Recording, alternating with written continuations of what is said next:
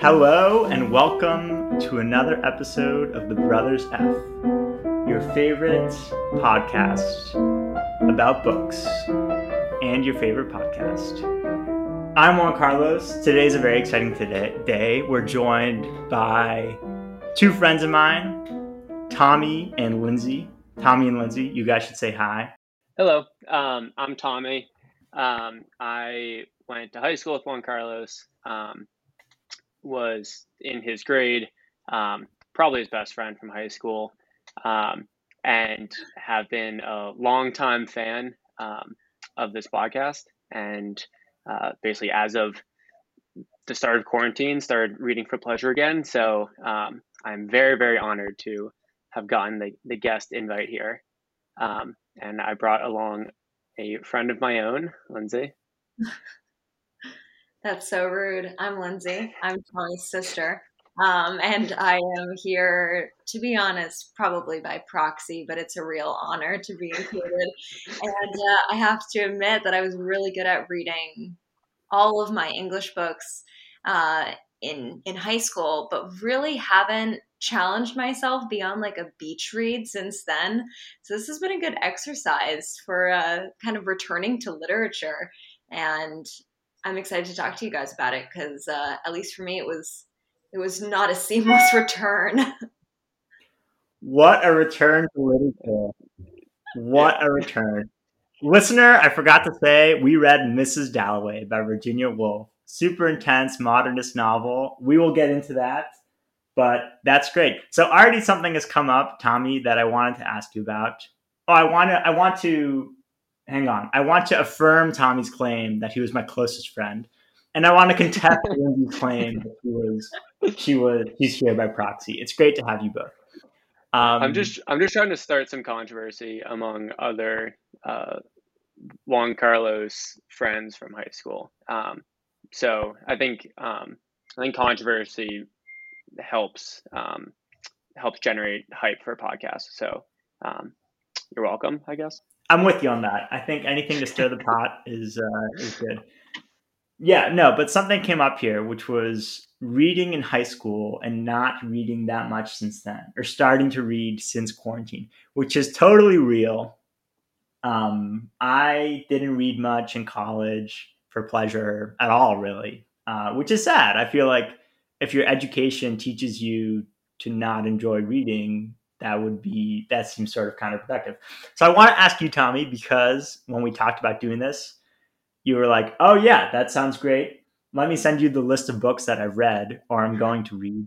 And both lists were extremely impressive. I don't want to embarrass you, put you on the spot here, but they were really great. So it's not that it's a game or you're trying to, stack up points. But if it is a game, you totally won. And I want to ask you on a slightly more serious note, because and I'm sure many of our listeners, love reading, but would like to read more. How do you get yourself to read? What changed when quarantine happened? Yeah, so I think at the beginning of quarantine, like March, April 2020, it was much easier than it probably is for most people. It basically started from this place of I get bored and sort of intimidated watching TV shows, especially TV shows that are like 8 seasons long. Each episode's an hour, 15 episodes in a season. That's just so much content to get through. And there were a bunch of books sort of in the back of my mind that I wanted to get to at some point, but that had basically started building out like junior year of high school, and then never really read in college. So it really was starting in a place where I was not bored, but looking for stuff to do. And then started with, I think The Road by Cormac McCarthy was the first book I'd read in a non-academic, non-school context in like a couple years, and loved it. And I think starting off on a good foot. So not to deter Lindsay here, but starting off on a good foot really helped. then make that second book much more like interesting and made me more excited to get into it. And then the third one and the fourth one, it just sort of built out from there. So there were many months of sort of living at home before I started work, after school ended, where I was just sort of looking for things to do that made me feel like I was using my days productively. And reading, and especially reading novels, was such a good like escapist sort of use of time, that made me feel better about myself, spending 5 hours on the couch reading than 5 hours on the couch watching movies. So that's sort of what started the this push in March 2020. Nice. That is a good answer. Now that you are working, and I assume you can't spend 5 hours on the couch reading, what do you do? Do you read at the same time every day? Like, how do you make it happen? Because I struggle to make it happen. Yeah, no, it's harder and it happens a lot slower. I think I now have enough momentum that like there's a stack of books on my like bedstand, that every night reminds me that like there's still a lot to get through. And it's like Sisyphean, right? Like you're never gonna, as soon as you finish a book, there are like three more that I hear about that are either related or just in the time it took me to read that first book, I added more to the list. So like it's not something to accomplish. It's just there are a bunch of things that when I have either time on the weekends or if I finish up work early enough to feel like I still want to be productive today, I pick up a book and read a couple pages, and it is much more of like I read 15 pages of a book yesterday, not I read for 5 hours, or I read 150 pages of a book yesterday. But I don't know, 10 pages over time adds up. And I also have gotten into audiobooks when trying to get myself to like get out of the apartment, and like walk around. I'm living in DC, and I really like walking around just the city, especially at night, and listening to books. So that also helps with kind of checking off some of the books, especially the longer ones, since I don't really read like paperback books over 400 pages because that's just too daunting. And 10 pages a day of a 400-page book takes way too long. So those are usually the audiobooks. Okay. Also a good, nice concrete policy there. If it's very long, audio it. Not sure I can recommend our listeners walk around the city at night with headphones in, but Tommy, you're a pretty big guy. You know, I'll allow that. Yeah, night is usually more evening than night, I'll say. Not many nights Okay. at like 2 a.m. I'm walking around, just in case my parents listen to this. I'm safe, I swear. Okay. That's good to hear. That's good to hear. Um, cool. And Lindsay, you are getting back in, and it was a struggle. We can slowly transition to Mrs. Dalloway because there are three very strong opinions about Mrs. Dalloway on this podcast. Yeah, I mean, I think it was a I kind of fell into an opposite slump from Tommy, where when I would watch TV or movies, I would kind of go into work brain. And so it was like just kind of watching something did not feel as like relaxing and just kind of like downtime in the way that reading does. And so I think that after just kind of noticing that about myself and spending a couple months being like, why do I feel like I can't just sit down and watch something and not have it kind of stress me out more or make me want to, kind of get up and do something. I remember that books existed and I said, maybe I should give those another try. And so I also asked Tommy for his crazy list, or lists, I should say, and am trying to kind of begin to navigate those. Although I have to be honest, he is a lot more disciplined than I am in terms of books that do not necessarily, books that you go into not knowing how you're going to feel about them. And I think that he is a bigger risk taker in terms of like book genres. And so I'm trying to figure out now, like, okay, what is the way in that first book will keep me reading. And Mrs. Dalloway was an interesting one to read for sure. And I'm glad that I did, because this was never on a syllabus that I had in high school, which it feels like one of those books that would be.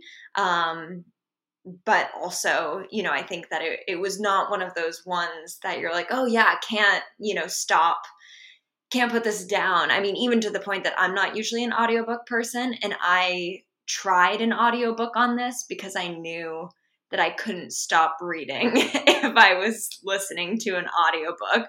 So like it got that desperate. Yeah, no, this is not what do they call? It's not a gateway drug, I would say. The Road by Cormac McCarthy, though, I wanna shout that out. That is a great book. Going back to your gateway drug, Tommy. Hopefully one day we'll cover that on the pod. Also, pretty short book, so that's always a virtue. I guess that's sort of a backhanded compliment, but no, that's all good. So okay. Mrs. Dalloway, Virginia Woolf. Good time to transition. I'll give a little background. You're right, Lindsay. It's totally an English class book. I also did not read it in English class, and I don't want to English class it, so to speak.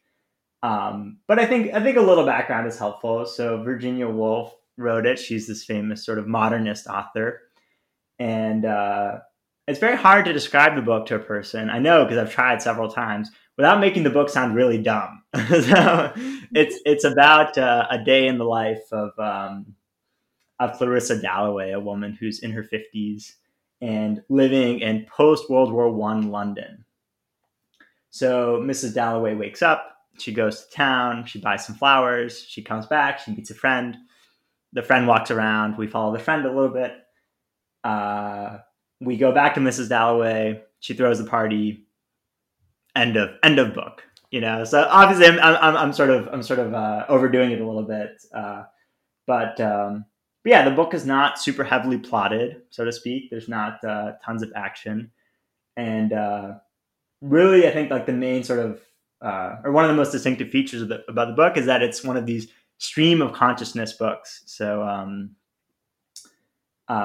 you're sort of like, you spend a lot of time in the minds of the characters, and there's like some very long sentences, and it flows. It has a very interesting flow to it. So that's all I'll say for now. I don't know. Even that, do you guys think that's a fair characterization? What do you think of that? What were your impressions of the novel in general? Yeah, I think that is a fair characterization. Definitely one of the most unique things about it is that it is a day, right? It's 24 hours. And that is, I think, what a lot of people like about it. Not to immediately speak ill of it, but I had read Saturday by Ian McEwan as 2 months ago, 3 months ago. And then I'd also read One Day in the Life of Ivan Denisovich, which are two other sort of like 24-hour long narratives. And like those a lot more. So I think right off the bat, I was like, oh, cool. A day in the life. I think that's a very cool approach to it. Sort of like you were saying, stream of consciousness.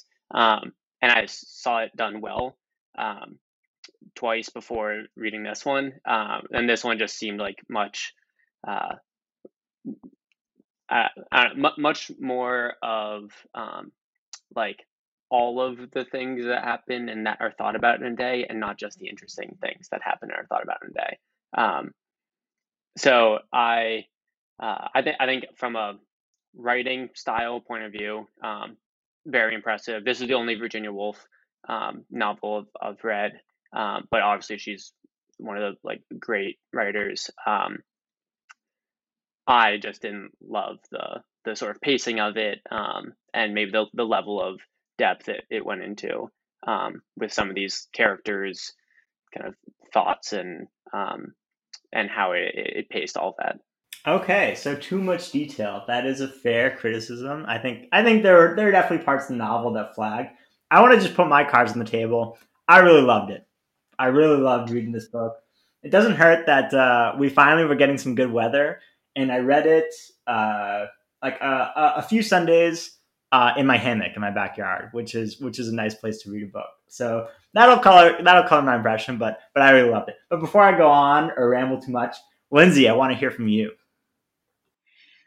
Yeah, I mean, I think that my experience with it is, so I was trying to first read it on a plane, which was an odd place to be reading it. Because I do think that it feels like a limbo land. Like the only thing that I could compare the brain space to is when I would like be, on swim team in high school and in the pool during a workout, and you can't be listening to music. So you're just kind of in your head with your thoughts. And I had this one day that I just like dissected the word haricot vert, like the French word for green bean. And you're just kind of like thinking about it. And then you're like, and then what if your feet had teeth? And then you're like going off onto there. And it's just like, you're like in a space that is just like lawless. And I think that that's kind of how the book read to me, is like, I didn't know where we were in time. I didn't even know who was talking about who at points, which I think that if I were, outside in a hammock, maybe I wouldn't feel as also stuck in a lawless space as I did on like my Delta flight. But I do think that it's just kind of like a weaving and waving book in a way that's interesting, but hard to, I felt like I had to click into the brain space. And then once I would click in, it would be interesting, but it would take me a second to get there. And then also, there were some pieces of it that I agree with Tommy, like the stuff with, the queen and, everything. I'm like, oh, we're still, 7 pages later, we're still wondering who's in a car. Okay. So there's no further information. We're all just like, I don't know. It could be this person or that person, or maybe it's this, I think it's this person. And I was like, can someone either look, or can we move on? But, I think that that's also very reflective of life. So in that way, I think she captured it well, and she captured kind of the way that a brain works. And also a way that like a lonely brain works. I think about that a lot with like with kind of what the themes of the book are. And it feels like the mental space of someone who is lonely, and just kind of, you're like reflecting and you're thinking and you're getting anxious about things and you're getting sad about things, but you're also getting excited about things, and it just kind of felt like you were stuck in the head of a lonely woman, which was just interesting in and of itself, even though it was not always easy to stick with. Yeah. Okay. That's super cool. There's a lot to unpack there. The swimming thing sounds super funny and really cool. I'm not sure I can relate, because I was never good enough at swimming to like be able to think about anything except not drowning when I was trying to swim out. But I think on a run too, like I'm a big runner, and I think on a run you can sort of get into that zone, although it's not as extreme. But I like a lot what you said, that you're in this kind of limbo land when you're reading a novel, because that definitely felt true to me, that you're sort of weaving in and out of people's minds and in and out of people, like you're weaving in space and in time too, because the sort of like a slinky, right? You only have this 24-hour window, but sometimes you jump forward a lot, and sometimes you're kind of like stretching out a few moments for pages on end, as you described. So yeah, I think a lot of what I liked about the book you described probably better than I could. So that's good. But cool. Okay, so we feel like she did some cool things, but it wasn't that fun to read in places. Is that a fair characterization? I mean, I think I wonder, and I want to hear what you think as well, Tommy. Like, I kind of wonder why this is a classic, in a way that I think that if I maybe did read it in an English class and really was able to kind of break it down, looking at these bigger themes, I assume that if I were reading this in a high school English class, like it would immediately be put in context of World War One, and it would immediately, be put in context of what the public perception of the, the monarchy is at this point, and what it means to be in London, and what that cultural and social fabric looked like at that time. I think that in that sense, it would start feeling very topical and important in a way that these little moments are actually very indicative of a bigger thing. But because I was just kind of reading it as it was, and didn't kind of do that research until partway through, and then after, I was wondering, like, okay, this is interesting, but this is very clearly one of those books that people at least have heard about. And I was just wondering, like, why? Yeah. I will say, well, first of all, I also love your swimming analogy, Lindsay. I thought that was spot on. And I think it's really interesting that the reasons that Lindsay just explained why she didn't love it, Juan Carlos then immediately followed up with being like, yeah, you just really explained the reason I liked it better than I could. So I'm interested in hearing about that. I would say this first point, at the risk of getting too sort of like philosophical too soon, I recently was having a conversation with some of my friends about how we remembered books. So I should want to ask you two first. Like, when you think back on a book that you read a couple years ago, what about that book do you remember? If you're trying to just think about, did I like this book? What was it about? What are the standout things from it? What kind of things do you think about? I think personally, I often think about it. What really stands out to me is how I sort of related to the characters, how I sort of developed a sort of affection for them. That's one thing that stands out. Another thing that stands out to me, and I think I'm like a little bit uh, unusually sort of inclined towards this side of the thing, rather than like zooming out or seeing themes. I think like really snappy writing really sticks with me. Like one of my favorite books ever that has come up before on the pod, although we still haven't done an episode about it, is called Death Comes for the Archbishop by Willa Cather. It's a short book. It's a very beautiful book. And most of what I love about, or I love a lot about that book, but one of the big things is how she sort of describes the land. It's set in the American Southwest in the middle of the 19th century.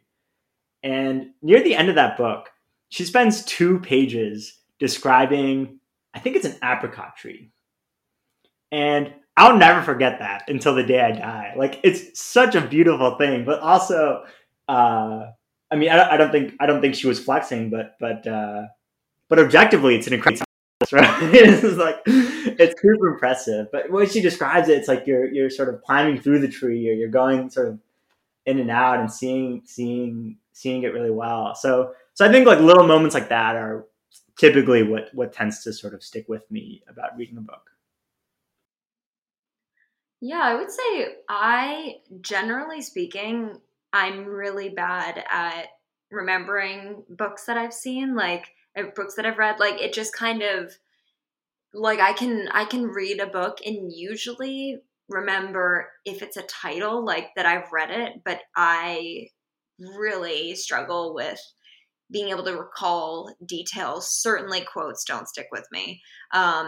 I think that what does stick with me is if when I'm reading it, there's a very specific image in my head. I think that the more that I can visualize what I'm reading in my mind, and I think for me that just kind of comes down to the book, the style of writing, the characters, but I think that some books live on the page for me, and other ones very vividly live in my imagination. And I think that it's the ones that live in my imagination that I feel like I've seen it almost as if I watched a movie.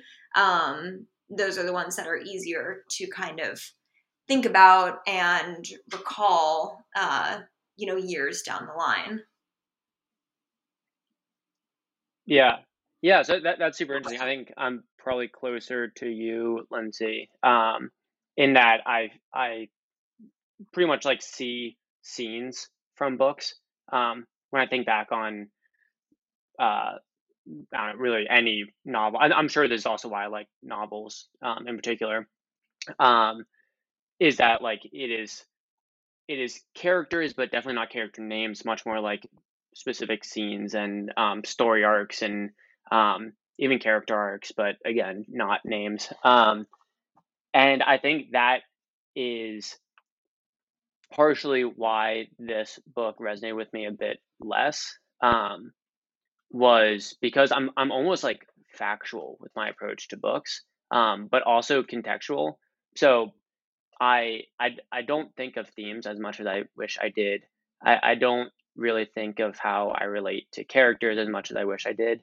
But I do think about like the context in which I read it, and this was particularly true with if it's a book I talked about in English class, like that conversation that came from it is obviously then something that I remember. So actually, like the act of doing exactly this will probably make Mrs. Dalloway one of the most like memorable books in my mind. So thanks for that. But and I realize that sounds a little bit sarcastic because I don't love the book, but I actually am appreciative of that. Oh, we love it. Good to hear. Perfect.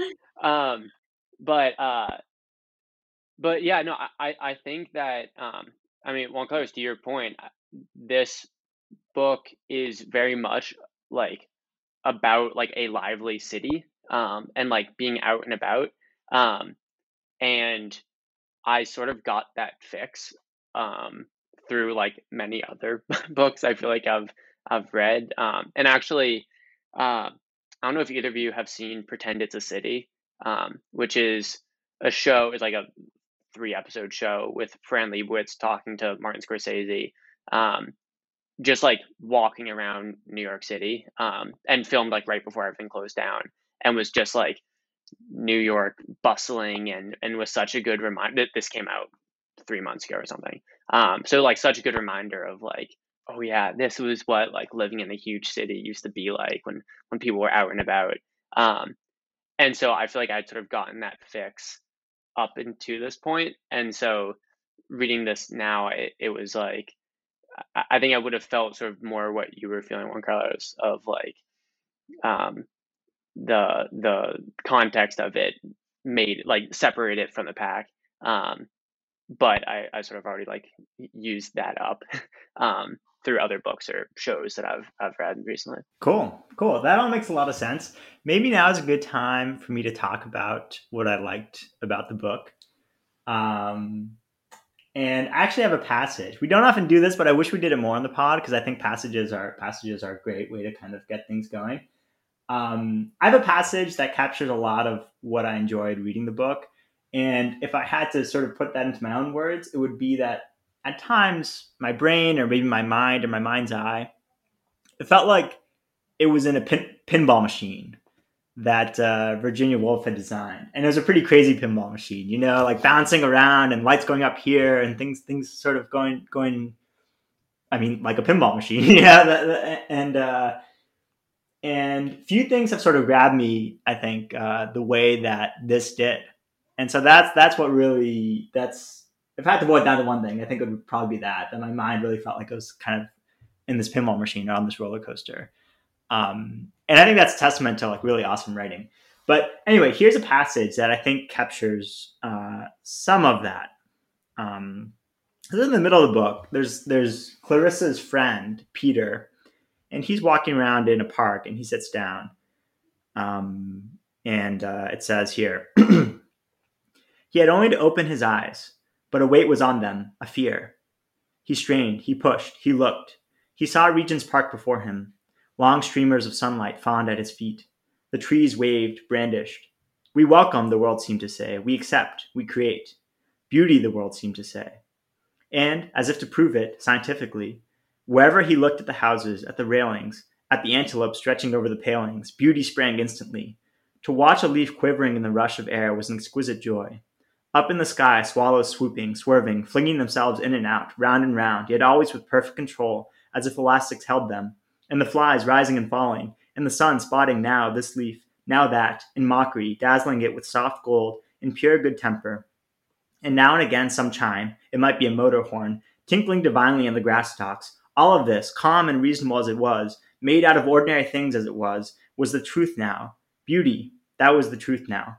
Beauty was everywhere. So I think that's pretty cool. Why do I like that passage? I want to talk about it a little bit. One is this pinball thing, right? Like your attention's jumping around, the swallows in the sky, the flies, the sun, this leaf, that leaf. Another is the zaniness of it, right? So now and again some chime, and then in parentheses, it might be a motor horn, tinkling divinely in the grass stalks. I don't know anything about cars in the 1920s, but I don't think motor horns sounded a lot like chimes, right? So that's kind of a strange, dissonant thing, right? There's like a bit of a jolt there, which I think is cool. And finally, I think the book is cool because like this is sort of, or Peter here, I guess, sort of like capturing a lot of what I like in the book, which is these ordinary things that are just cast in this kind of brilliant light, that you see them in this sort of like dazzling and sort of strange way. And I feel like that's what she did by writing the book. She took, a pretty ordinary day. It's got some excitement to it, but it's pretty ordinary. And she's shown this very strange light on it, and you see it in a very new way. So that passage, I think it captures it pretty well. There are a few more I couldn't quite pin it down, but yeah. What are you guys' thoughts? Well, didn't they explain, or at least talk about Mr. Dalloway as having this divine simplicity, right? I think it's exactly that. I think they said it in sort of a like derogatory way of like, yeah. At least people were, especially Mrs. Dalloway, was like upset with how simple her husband was. But that is definitely one of my favorite things about the book was how beautiful such simple things were made to be and to sound. And it also got me wondering pretty frequently, like where she was when she wrote this book, like physically, like I sort of have like similar types of thoughts with painters, of like some of them set up an easel and like paint the coast that they're looking at, but some of them do not, and especially pre-photography era painters, when you're not just like basing off a photograph, like that like level of detail that's in your mind's eye, I think is so impressive.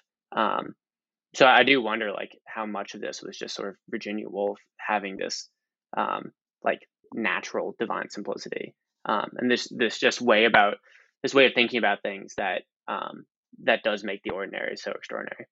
It feels like the equivalent of just kind of the whole book felt like the equivalent of people watching, right? Like, sitting at a cafe, like listening into other people's conversations, or just kind of like looking around you and seeing like this city existing in these smaller scenes. And obviously that was broken up a bit when she kind of goes into her own head and is talking about her past.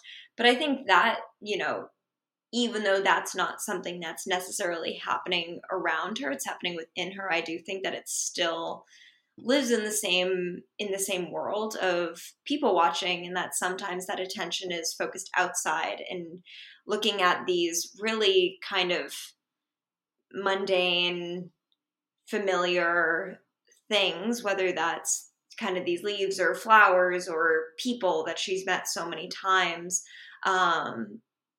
But then also finding the new in that and the exciting in that. And also finding like where, all of these people are kind of a different person today than they have been before and then they will be again. And then it's interesting to kind of study, okay, so which people does she actually see that in and which people does she not? Which people is she getting bored of and which people is she still excited by? And I think that that's what was so interesting when she was kind of talking about her, current and previous love interests, is like she has so much respect in some way for her husband, but it's like a bored respect. It's like I recognize that he's, good in some ways, and also this isn't exciting to her in the way that we see her get excited about other parts of the world. So yeah, I hear that, and I think I agree with both of you in that was something that was really unique to me in her writing, and really did make me wonder about, like, where was she sitting? Like, was she people watching? Was she sitting at a cafe, or was she somewhere quiet and this just all came out of her mind? Yeah, she herself is a very interesting figure. And well, let me say first, it's a good point you make, and I love people watching. I think I could do it for hours. So maybe that's part of why I love the book. Um, but yeah, Virginia Woolf. This is slightly more somber. She killed herself in her 50s, actually. Um, and I don't want to spend too much time on this, but I think it would be helpful to discuss a little bit, maybe the psychological aspects of the novel, if you guys want to and are fine with that. I think that's some of what struck me sort of very powerfully in the novel. Mrs. Dalloway's loneliness, also her optimism. She's a pretty sunny person. I think I felt a lot of affection for her by the end of the novel, which was nice. There's another character in the novel who's pretty important, named Septimus Warren Smith, and here's a spoiler for the listener, I guess, but he does commit suicide partway through the novel, and that actually was some of the most, that was probably the most sort of powerful, like, sort of side hustle of the book, I guess, for me, because Septimus Warren Smith, you do spend some time in his mind. You spend time in the minds of all the characters, but you spend some time in his mind. And he's married to a very nice girl who doesn't really understand what exactly he's dealing with. And Virginia Woolf, I feel like, has a pretty devastating, she renders a pretty devastating verdict on mental health and, like, the institutions and structures that were in place for helping people who are struggling with mental illness at that time. So yeah, I mean, what stood out, if anything, about sort of the more psychological side of the novel to you guys? Yeah, well, I don't know about this, but she also was bipolar, maybe, right? And spent time in institutions. So like that is a very good point. And yeah, having him commit suicide, I thought was, I mean, like, very much caught me by surprise. There were definitely similarities between Septimus and Ms. Dalloway. I think pretty intentionally throughout the novel, and things they'd say or think. Um, and and yeah, I didn't really like know what to think of that statement when and also I was like sort of confused by the scene when he's like jumps out of a window, right?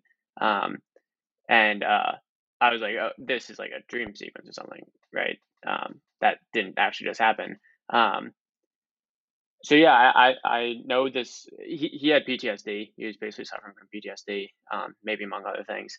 And also, this also is a sort of England in the post World War One era. I think also sort of damning statement there.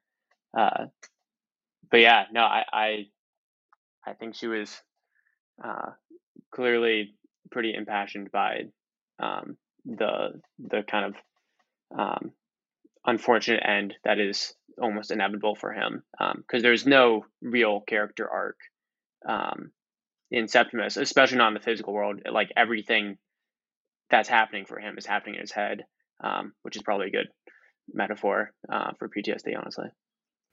Yeah, and to flesh it out a little bit for the listener, he just has a horrible experience with two different psychiatrists, and he loves his wife, and his wife loves him. And at the end, I think when he does commit suicide, he like sees some hope, and then the doctor sort of comes back, and as the doctor's coming up the stairs, he realizes that he is not going to or can't continue to deal with it. So it definitely hit me pretty hard. I think also it's a good point, Tommy, that it sort of not that clear. I mean, there's a lot of similarity between Mrs. Dalloway and Septimus, and even Peter. So the three different minds that you sort of spend a lot of time in, and I think that's definitely intentional. I think if the novel does, one thing better than anything else, it really blurs lines, right? And it blurs the lines between what's objective and what's subjective. What's in your head and what's out there, and then of course between what's healthy and what's not. Um, the novel actually ends with Clarissa, like there's an ambulance that drives by her party, and Clarissa, Mrs. Dalloway, she's sort of musing about.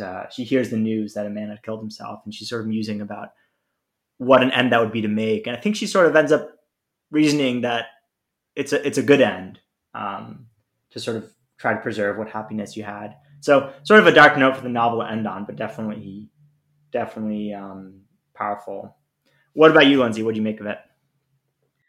Yeah, I mean, I thought that it was interesting and definitely said a lot about kind of the way that Virginia Woolf, or maybe I should just keep it to Clarissa Dalloway, viewed the way that mental health was seen and treated in London at that time.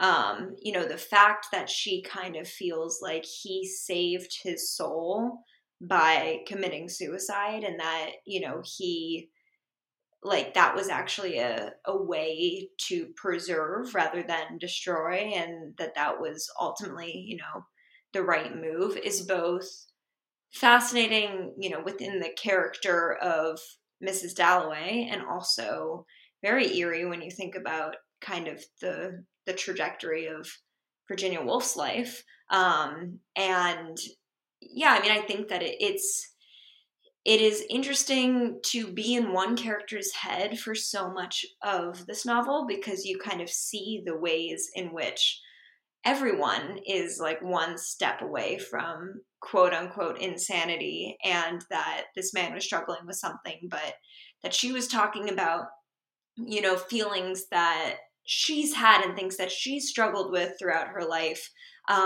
whether that's like wanting, like flirting with the idea of infidelity, or even having a crush on one of her childhood friends, or kind of these things that super would not have gone over well at that time. But also, she gets to kind of escape from this as like the hostess of this party, and somebody who is kind of uh seen as like clean or well, through society's eyes. Meanwhile, this man who is just struggling, is kind of seen as this like lost cause. And then for her at the end to be like, I actually think that like this was best for him, and that he kind of held on to what he had by doing this, was just fascinating. Yeah, yeah, that scene at the end where she's at the party and she's sort of entertaining these things. I don't know about you guys, that kind of made me think of college. I feel like this classic thing in college is this. I'm sure this came up for you guys, but like this sort of duck thing, or I forgot what exactly it's called, but this idea that sort of everyone on the surface looks totally calm and cute, but under the surface they're paddling like crazy. Um, and Yeah, that rings super true 100 years later. Like everything's very polite, and you're meeting the right people, and sort of going through the motions of the party, and people are laughing, and the right people are meeting each other. And definitely a big part of Mrs. Dalloway is happy that all that's happening. Like some of that is kind of her jam, right? Just sort of seeing it all go well. But at the same time, yeah, she's got this sort of like this deeper sort of dissatisfaction, definitely some insecurity there. Although she owns it. Like I don't know. I thought she was cool, but there's definitely she's got a pretty rich inner life, right? And you would think that she's just sort of a superficial, uh, wealthy sort of social woman, I guess. Um, but Yeah. What else? What else? We can start wrapping it up. But did anything else stand out to you guys? Anything you want to bring up? Something I was wondering about, and this is really because I just like learned what this was. So I heard about what's called the Bechdel test. Um, I don't know if you guys have heard of this, but sort of like a gimmicky thing. I'm sure it's not a very like academic um, No, like lens to put on a. it's real. It's a thing. Okay. So it is basic. I'm sure there are like BuzzFeed articles about this, which is why I'm wondering. But also maybe it's um, talked about in academia. What it is a way of looking at a piece of content, a movie, a book, and asking if there is a scene in it where two women talk to each other, not about a man. So it's sort of like a proxy to see if there is a like genuine female presence in it. And you would be shocked how many huge movies and TV shows like are not passing that, which is a pretty low bar to clear in terms of just having a female voice and an influence on a like piece of media. But at the fact that it is so low is, I think, the entire point of it. And I was thinking while reading this book, I don't think this passes the Bechdel test, which again is only one way of looking at a piece of content. Um, and like this is written by Virginia Woolf, like she is obviously one of the biggest, most influential female writers in particular around this time period. But I was wondering like what sort of the female lens or like the I don't want to just say like a feminist lens because that's very like broad and like buzzwordy. But sort of like how that played into this, especially considering this was written by a female author, and like a lot of Mrs. Dalloway's problems are around like, oh, which of my previous boyfriends am I interested in now? Um, I thought that was like sort of interesting to think about as I went along. And yeah, I don't know, open up the floor. I wonder what you guys think about that.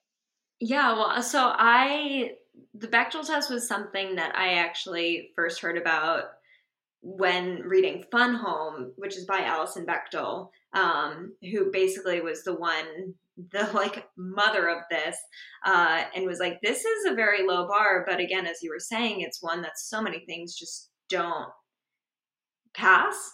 And it was something that then being in college and beyond, whether it was like women and gender studies classes or English classes, that was an important thing that we would discuss when we were reading different books, whether they were written by, you know, female authors or not. And I think that I was thinking about that too as we were reading this, and I was interested in that. I kind of justified it a bit by wondering about like how much of life at this time truly like did not revolve around a man. You know, if a woman could not open her own bank account, like what can she do without a man? You know, and but I do think she talks, one of the reasons that I think her little thing talking about her relationship with her friend Sue, I believe it was, if I'm not totally mistaken. Sally? Sorry? Sally, maybe? Sally. I'm thinking of Dickinson, which is the wrong author. But when so when she's talking about Sally, one of the reasons that felt like a breath of fresh air is because she is talking about something that is not a man or male adjacent. However, I think that it passes the Bechdel test and also doesn't pass it with flying colors because it's still a romantic relationship.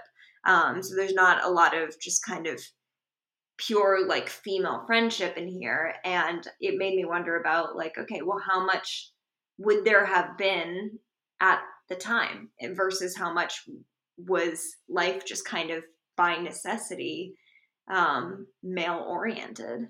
Yeah, that's a super good point. In general, I'm a big fan of, I feel like, trying to read things on their own terms, not just sort of out of fairness to the text, but also like because it's definitely like the best way to do it. It's like it's going to enrich it a lot, and yeah, it really it does get you thinking about what life was for a woman back then if she couldn't, as you say, open a bank account in her own name.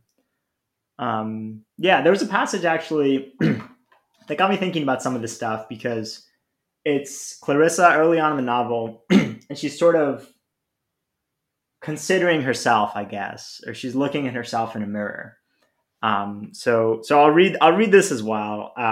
Hopefully it's not too long, but I think it's very beautiful, and it's sort of adjacent. June, July, August. Each still remained almost whole, and as if to catch the falling drop, Clarissa, crossing to the dressing table, plunged into the very heart of the moment, transfixed it, there. The moment of this June morning, on which was the pressure of all the other mornings, seeing the glass, the dressing table, and all the bottles afresh, collecting the whole of her at one point, as she looked into the glass, seeing the delicate pink face of the woman who was that very night to give a party, of Clarissa Dalloway, of herself. How many million times she had seen her face, and always with the same imperceptible contraction. She pursed her lips when she looked in the glass. It was to give her face point. That was herself, pointed, dart-like, definite.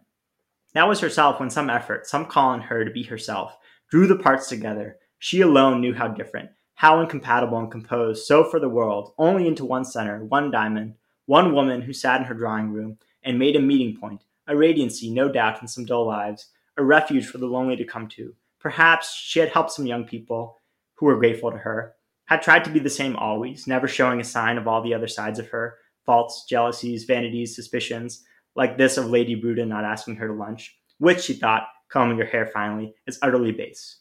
Now, where was her dress? So going back to an earlier thing, I think that's cool. It's cool how effortlessly Virginia Woolf pulls your imagination around, or your mind around.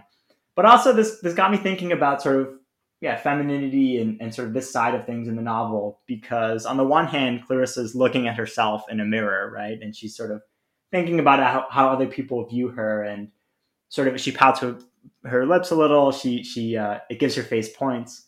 But on the other hand, she has such sort of a deep knowledge of herself that seemed to me sort of a triumph, I guess. I don't know. It's just, as we were saying earlier, this apparently superficial person, you look inside and there's this real sort of depth and richness in her life to her. So that got me thinking. But anyway, this was super great, guys. Thank you so much. It was really great having you on. I'm trying to think, what should we do to wrap up? Should we wrap up on Mrs. Dalloway, or should we wrap up on life or other books? I'm gonna vote for the latter. One thing I wanted to call out, you've done a tremendous job reading these passages aloud. I've been just like, while reading books, trying to read aloud more often. I feel like that helps. I mean, quite literally bring it to life, but also just kind of adds another dimension, and I think also just like makes me focus on enunciating words better and all that. And there were so many times throughout Mrs. Dalloway where I just could not figure out my breathing, because you have like page and a half long sentences that have like 30 commas and 18 parentheses in them. And I just like couldn't figure out how to read that aloud, and not like run out of breath before I hit another comma. And so I think you've done a tremendous job. So I wanted to shout you out for that one. Oh, thank you. I appreciate that. That's so funny, because I've never read things aloud until I read this. I read this, and some sentences I thought were so cool that I just read them aloud right after reading them. So that's nice to hear, of course. But thank you. But also cool, and a good point to keep in mind. So yeah. So what do you guys want to read next? Interesting question for both of you. A seasoned, a veteran reader like yourself, Tommy, and an old, someone returning to the league, someone returning to the league after some time away. I'm curious to hear what you guys are excited about. Well, I'll start because I actually want to throw it back to Tommy because I texted him about 2 days ago saying, "Hi, Tommy, I'm looking for a book recommendation. What would you recommend?" And I was left on red. So, Tommy, what would you recommend? Oof. Oof. Okay, well, this is unfair. Now I have to give two book recommendations. Um, that was very well played, Lindsay. It must not have come through. Yeah, I happens. um no, that's very fair. So I just finished reading The Sun Also Rises.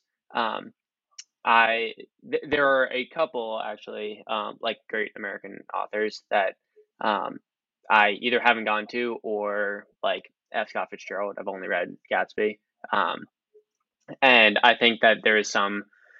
I'm trying to sort of find this balance between feeling like I'm catching up and reading stuff that just genuinely sounds interesting. And so there's some like Russian literature that, um, actually the namesake of this podcast, like the Brothers K is one that I feel like I should read. However, it's a bear. And so like I that is on the list. I don't know how quickly I'm going to get to that. But books like that where I feel like I'm playing catch up versus just really want to read it because it sounds really interesting. Um, I am about halfway through For Whom the Bell Tolls, and really like the way that Hemingway writes. It's also like the way he talks about drinking 3 bottles of wine at his like Parisian lunch is like so bad but so fun to read. So it's almost like my like guilty pleasure read. Um, and it's like short sentences and very quick reads. So that also helps. So there's some more books like that. I think my like real next step, um, I really liked Stories of Your Life and Others, which is a Ted Chiang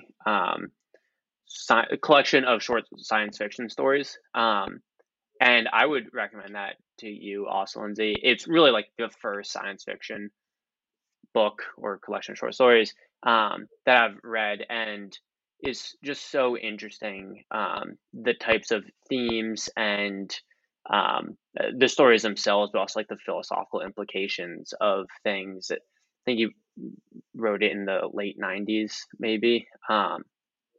But talking about like AI um, and like the ethics of machines and things that are there's also a bunch of biblical allusions and I think it's just a lot rolled up into these like very concise short stories and I loved that, and he has another collection called Exhalation that is like very high up on my list of what to tackle next.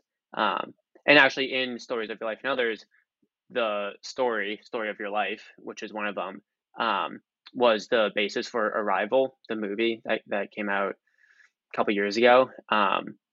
And very, very cool movie also. I'll shout that one out. I think it was nominated for a bunch of awards. And so like seeing that, then reading what that was based on, and then a bunch of other things around it, I found very, very interesting. So breaking out a bit from probably what I'm most comfortable with and used to, and getting into, well, A, short stories, and B, science fiction. I thought that was a really good place to start there. Hey, that's a great answer. I want to retweet so much in that answer. First off, short stories. We love short stories on the Brothers app. We're always trying to lighten the load, and no, it's a different thing. It's cheap to just say it's sort of easier than novels. That's obviously a perk, but it's also got its own. There's so much you can do there. So that's really cool. I want to retweet Ted Chiang because a good friend of mine who I think listens to the pod gave me a book of Ted Chiang short stories for my birthday, and I didn't read any of them, so I'm going to get back to that. That's really cool. And finally, I want to retweet this tension that you identified, which is spot on, between reading sort of the big fish that you're supposed to read, and I put that in quotes, and the stuff that you enjoy. I definitely feel that, and I think I've landed in a good place there, which is I'm not going to force myself through anything, right? If I'm not enjoying it, then there's really no point. But also, there are certain things that I don't know. I guess we were talking about TV at the beginning of the pod, and maybe this is a nice way to sort of bring things to a close. I think TV, it's sort of one extreme, right? It meets you completely where you're at, right? And you can kind of just sort of like sit on the couch. It sounds like Lindsay, you had some trouble with this, but you can sort of just veg out, and TV will sort of wash over you. So I think any book, you have to sort of go out to meet it a little bit.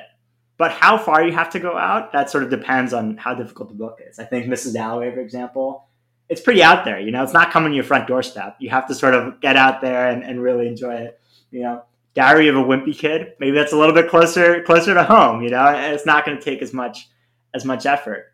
And so I like this way of thinking about it because it reminds me that it's not just about like, oh, this is easy to read and this is hard to read. There are some things that are harder to read, but I think if I can sort of get myself out the door and go out and meet them, then sometimes it's worth it. And sometimes it's not, right? I've read some things that are supposed to be classics and I just didn't like them. I'm not gonna, be bashing books here on the pod.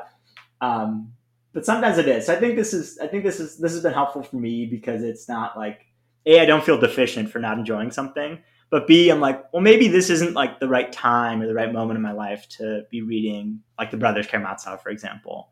But there might be other times later on where it is the right moment, So it's I think it comes in seasons like anything else. So that's a nice thing.